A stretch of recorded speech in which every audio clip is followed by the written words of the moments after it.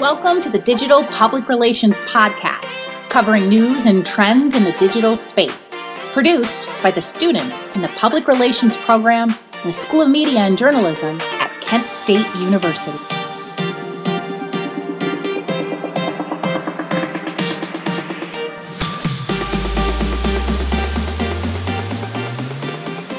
Hi everybody, my name is Maddie. And I'm Ethan. And we're your hosts of today's episode, No More Features. In today's climate, you can't go really more than a day without hearing that someone or something is being canceled. Because of this, the meaning and the impact of being canceled is getting lost in translation.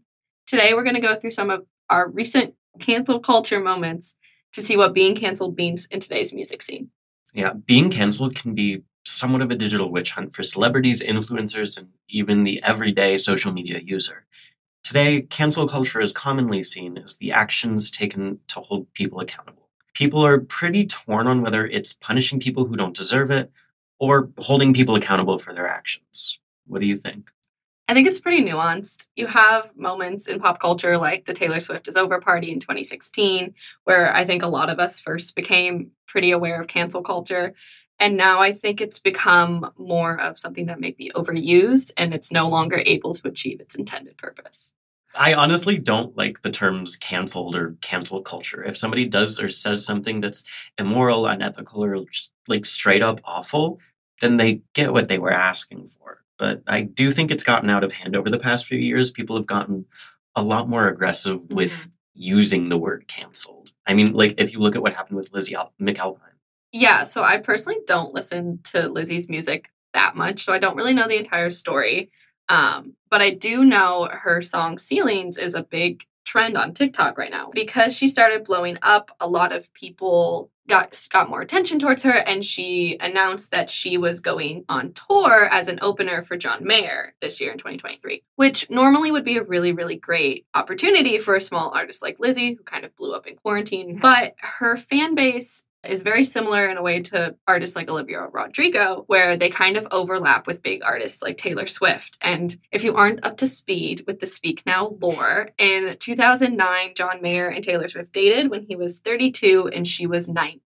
To put that in perspective, this year Taylor Swift turned 33. People are obviously pretty angry about those events and still are, and how she was portrayed in the media after that relationship ended. Taylor Swift's fans still kind of heavily criticize John Mayer and then turned to heavily criticize Lizzie McAlpine online, expressing their disappointment in her for announcing this tour with a fairly large artist. I know a lot of people love John Mayer for his songwriting. Again, personally not a fan. I do, in fact, like Taylor Swift.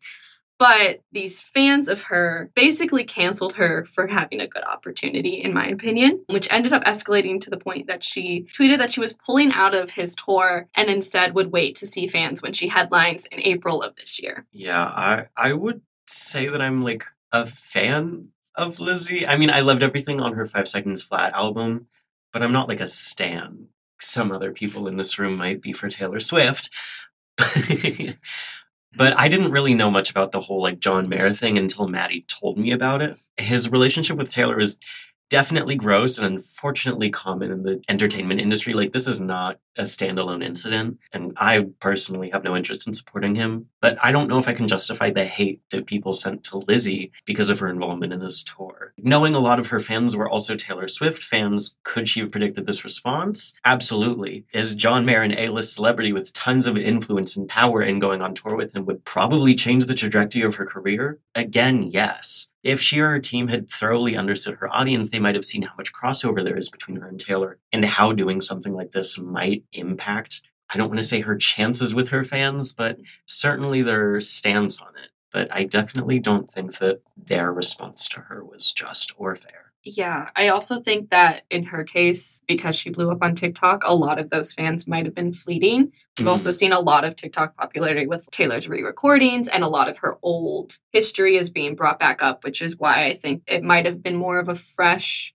wound to go back into rather than a wound from 2009 in these stands. So it's a pretty nuanced situation, and I don't know what I would have done in her shoes. I mean, Me personally, if I had been a Taylor fan and I knew about the situation, I would have told my team, you know what, I'm gonna pass on this. Especially because Lizzie McAlpine, in terms of like the TikTok artists, has had major success. So I don't really know if it was like a necessary step for her in her career, but I'm not her, so I can't really speak on her decisions. Yeah, and in John Mayer's case, I think a lot of people heavily ignore his personal life, especially from 2009, because his fan base might be a little older or don't really care. And that's a mindset that we see a lot where you say, oh, I separate the art from the artist. I don't support the artist's action, but I will continue to enjoy the music, which is an interesting tidbit in itself. Yeah, something that isn't always the right choice, in my opinion. If you look at something like Chloe Bailey collabing with Chris Brown for her most recent single, How Does It Feel? Chloe Bailey is one half of the R&B group Chloe X Halle. I love the Bailey sisters. I loved Ungodly Hour. They are just both amazing artists. So this one's a little bit of a tough topic for me, but while Halle has been working on The Little Mermaid, which I'm very excited about, by the way, it comes out this year, Chloe's been expanding on her solo music career with a couple albums and singles throughout the past 3 years. When she announced this particular collab in February, the internet went crazy. I mean, I think we were both on Twitter that time. I remember the slew of tweets that morning. It was a bit crazy. I don't think I saw many tweets that were like, oh my god, yay, I love Chris Brown.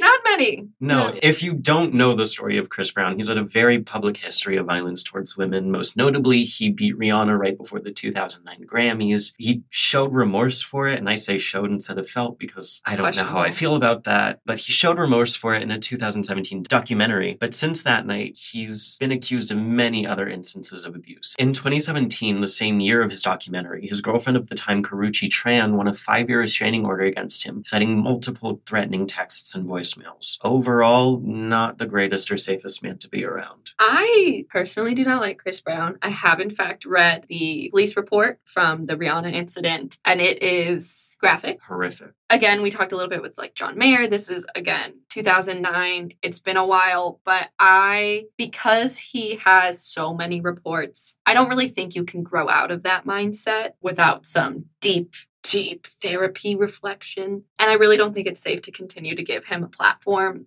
to promote that to younger men or other people in relationships who have the ability to be molded into those actions. And I think it's interesting that a lot of his comeback songs are features with young Black women who are the most vulnerable artists in the industry, in my opinion. Mm-hmm. And from a manager perspective, you can kind of think, well, a lot of people listen to Chris Brown. He has had a very long career. So maybe it's great to kind of kickstart Chloe's career with an artist who already has some popularity, but you're also now putting Chloe in a potentially unsafe situation and turning a large portion of the audience she already built with her sister or in other projects against her because of their distaste for Chris Brown. So it's kind of a matter of which audience do you listen to? Do you listen to the fans that you already have or the fans that you could possibly gain from this collaboration? It also goes to say that I don't think Chloe was one of the people that was in need of an audience boost. Mm-hmm. I think she was doing just fine on her own, and the awards show it, you know? And so it stung when this collab was announced. Because, like, up until this point, Chloe's done a really good job as a female artist pushing empowerment and individuality, and then she came out with a song featuring Chris Brown. I don't think there was any lack of knowledge or miscommunication. She chose to collaborate with Chris Brown, the man who is quite famously known for beating up Rihanna. Like, that's something that everybody talks about. Whether or not you're a fan of Rihanna, a fan of Chris Brown, like, anybody who's listened to music, I feel like knows that story. Personally, not the kind of influencer I would choose to work with. What does that say about her morals and her standards? Could she have chosen a better one for her branding? I mean, what does her supporting him mean for her audience, many of whom are younger women? And I think in her case, we said that, you know, this probably was detrimental to the success of that single and her possible career success. Mm-hmm. But we also have instances of cancel culture almost benefiting musicians. In the instance of a country music artist named Morgan Wallen. He was shown in a video from 2021, which, and I'm going to steal a quote from an article we found, he uttered the worst word a white man can utter, which was a racial slur. Slur. When out partying in Nashville with friends, Wallen and his friends were honking their horns, causing a scene, which made a doorbell camera go off. And then in response, probably just to loud drunk people in Nashville, a neighbor pulled out their phone to record the scene and captured Wallen yelling the slur. When this video was released back in 2021, Wallen was suspended from Big Loud label, which releases his music with Republic Records. His songs were also pulled from radio stations, and he was no longer eligible for the Country Music Awards. So you have a pretty big backlash right after his songs are being released. I don't know a whole lot about him, so I don't know if this was at the very beginning of career, but you would think in country music, which is prominent in the South, already under fire a lot for a lot of racism in the industry, that would have a pretty bad effect on his career. But actually, he started to break streaming numbers because his fans, in an effort to support him, moved to streaming since he was no longer on the radio. Rolling Stone actually reported that his sales increased by 1,220% the day after the video of him using a racial slur was released, and his song sales went up 327%, which is not what I would have predicted to happen. No.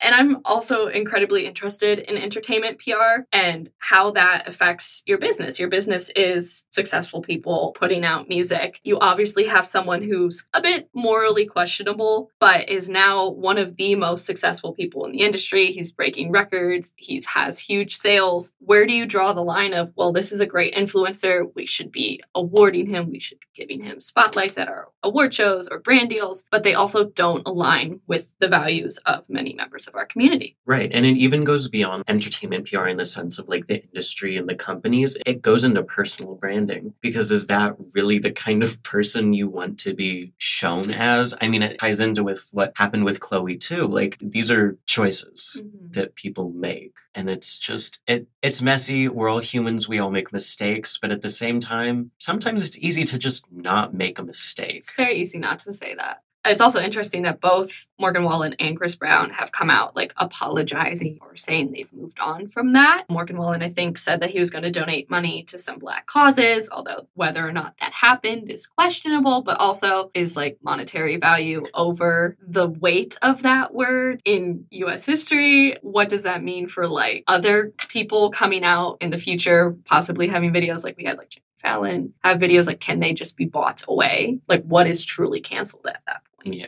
And especially with money, it's like, is that worth what you did? Like, does throwing money at the problem make it go away?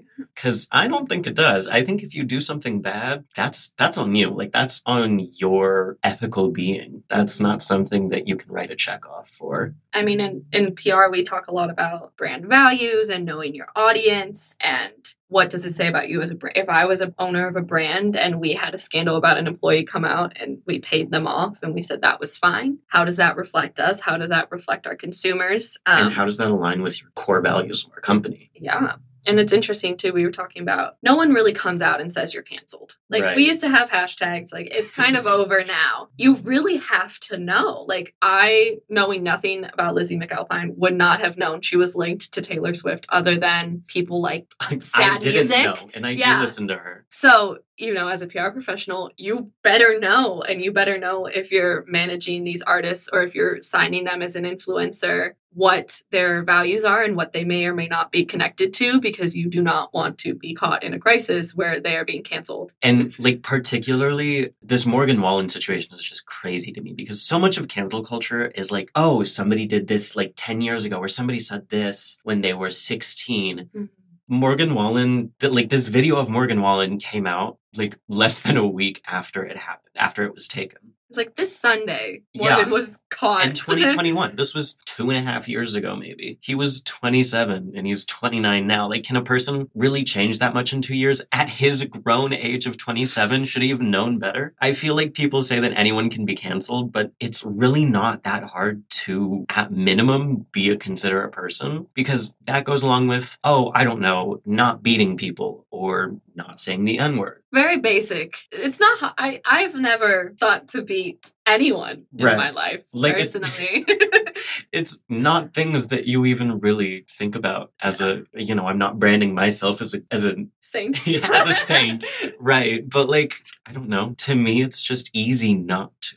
Yeah. And I feel like that should be the case for a lot of people. But I guess they say common sense isn't so common anymore. It's interesting. It's a very nuanced thing, and sometimes it works, and we have celebrities that really should not have a platform that no longer do, and then sometimes you break streaming records because you said an N-word and people were curious. Who knows? That's showbiz, baby.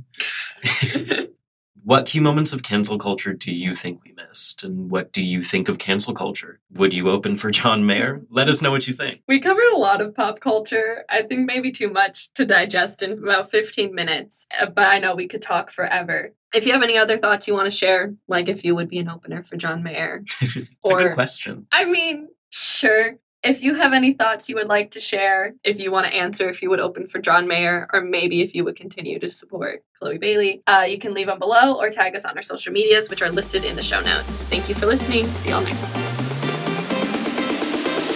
Thank you for listening. Please subscribe, share, or send us your comments on SoundCloud, iTunes, or Spotify. Find us on Twitter using the hashtag PROnlineChat. We're looking forward to hearing from you.